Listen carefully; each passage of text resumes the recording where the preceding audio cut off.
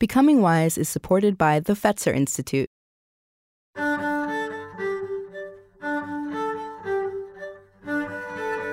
I've had hundreds of big conversations, and my conversation partners share wisdom I carry with me wherever I go.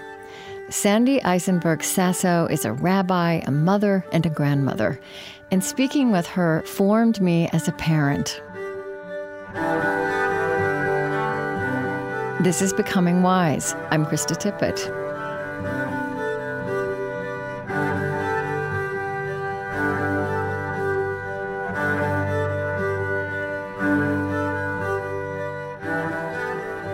I'm curious about what advice you give parents who come to you. And the basic question being, how do I nurture this aspect of my child's being that I may not understand myself? How do I give them experiences of the sacred? What do you say? Well, I say a variety of things. I think it's important if we're going to nurture the spiritual lives of our children that we have to nurture our own spiritual lives. So we have to take time in our lives to reflect, perhaps be part of a community that talks about issues of spirituality, to read. We do the same thing when we're first parents. We're kind of clueless about what we're supposed to do. I mean, we read books about how to feed them. We read tons of books, how to feed them, how to bring them up, how to get them to sleep, how to potty train them. We ought to also engage in educating ourselves about our own spiritual lives, because it's very difficult to share with children what you're thinking if you haven't been thinking about these issues. So I think first we need to nurture our own spiritual lives. And most of what we do in terms of nurturing our children's spirituality really happens when no one else is looking.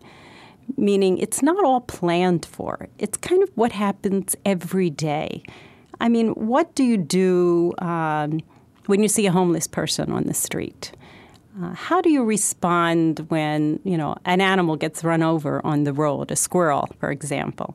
How do we act with other people? All these are messages to our children about what really matters in life, what's precious, what's more important than earning a living and going through our daily routine.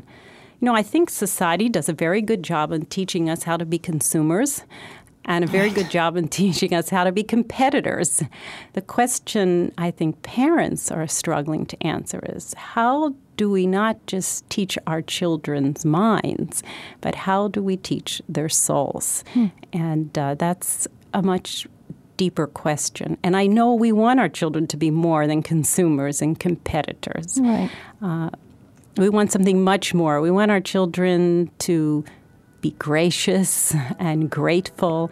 We want them to have courage in difficult times. We want them to have a sense of joy and purpose. And that's what it means to nurture their spiritual lives. Sandy Sasso is Rabbi Emerita of Congregation Beth El Zedek in Indianapolis, where she was spiritual leader for 36 years. Her wonderful books for adults and children include God's Paintbrush and Midrash, Reading the Bible with Question Marks.